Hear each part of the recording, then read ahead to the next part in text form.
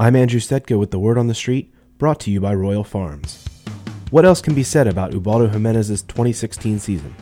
After 10 starts, the 32-year-old right-hander has an ERA over 6 and has pitched 6 innings in a game just 3 times.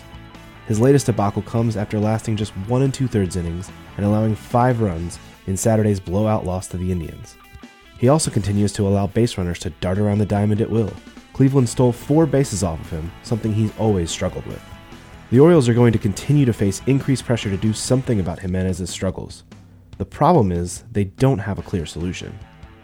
There isn't really a clear track record for Jimenez as a reliever.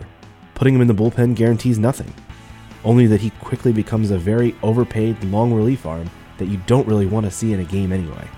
There's also a clear issue of who replaces Jimenez in the rotation if he does go to the pen. Vance Worley isn't really a great option. He's about as inconsistent as Jimenez is most days. Dylan Bundy is out. He doesn't have the innings built up and is really still learning how to pitch in the major leagues.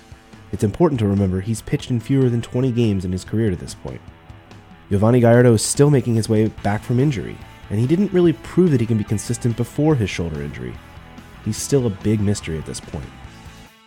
Cutting Jimenez loose creates a whole different issue. He's still owed the better part of his $13 million salary for this year and another $13.5 million next year. That's a lot of cash to flush, even for a team that spent at will this offseason. We're also talking about the same franchise that sold away a draft pick last week just to save money on their $4 million reliever. Things don't add up there.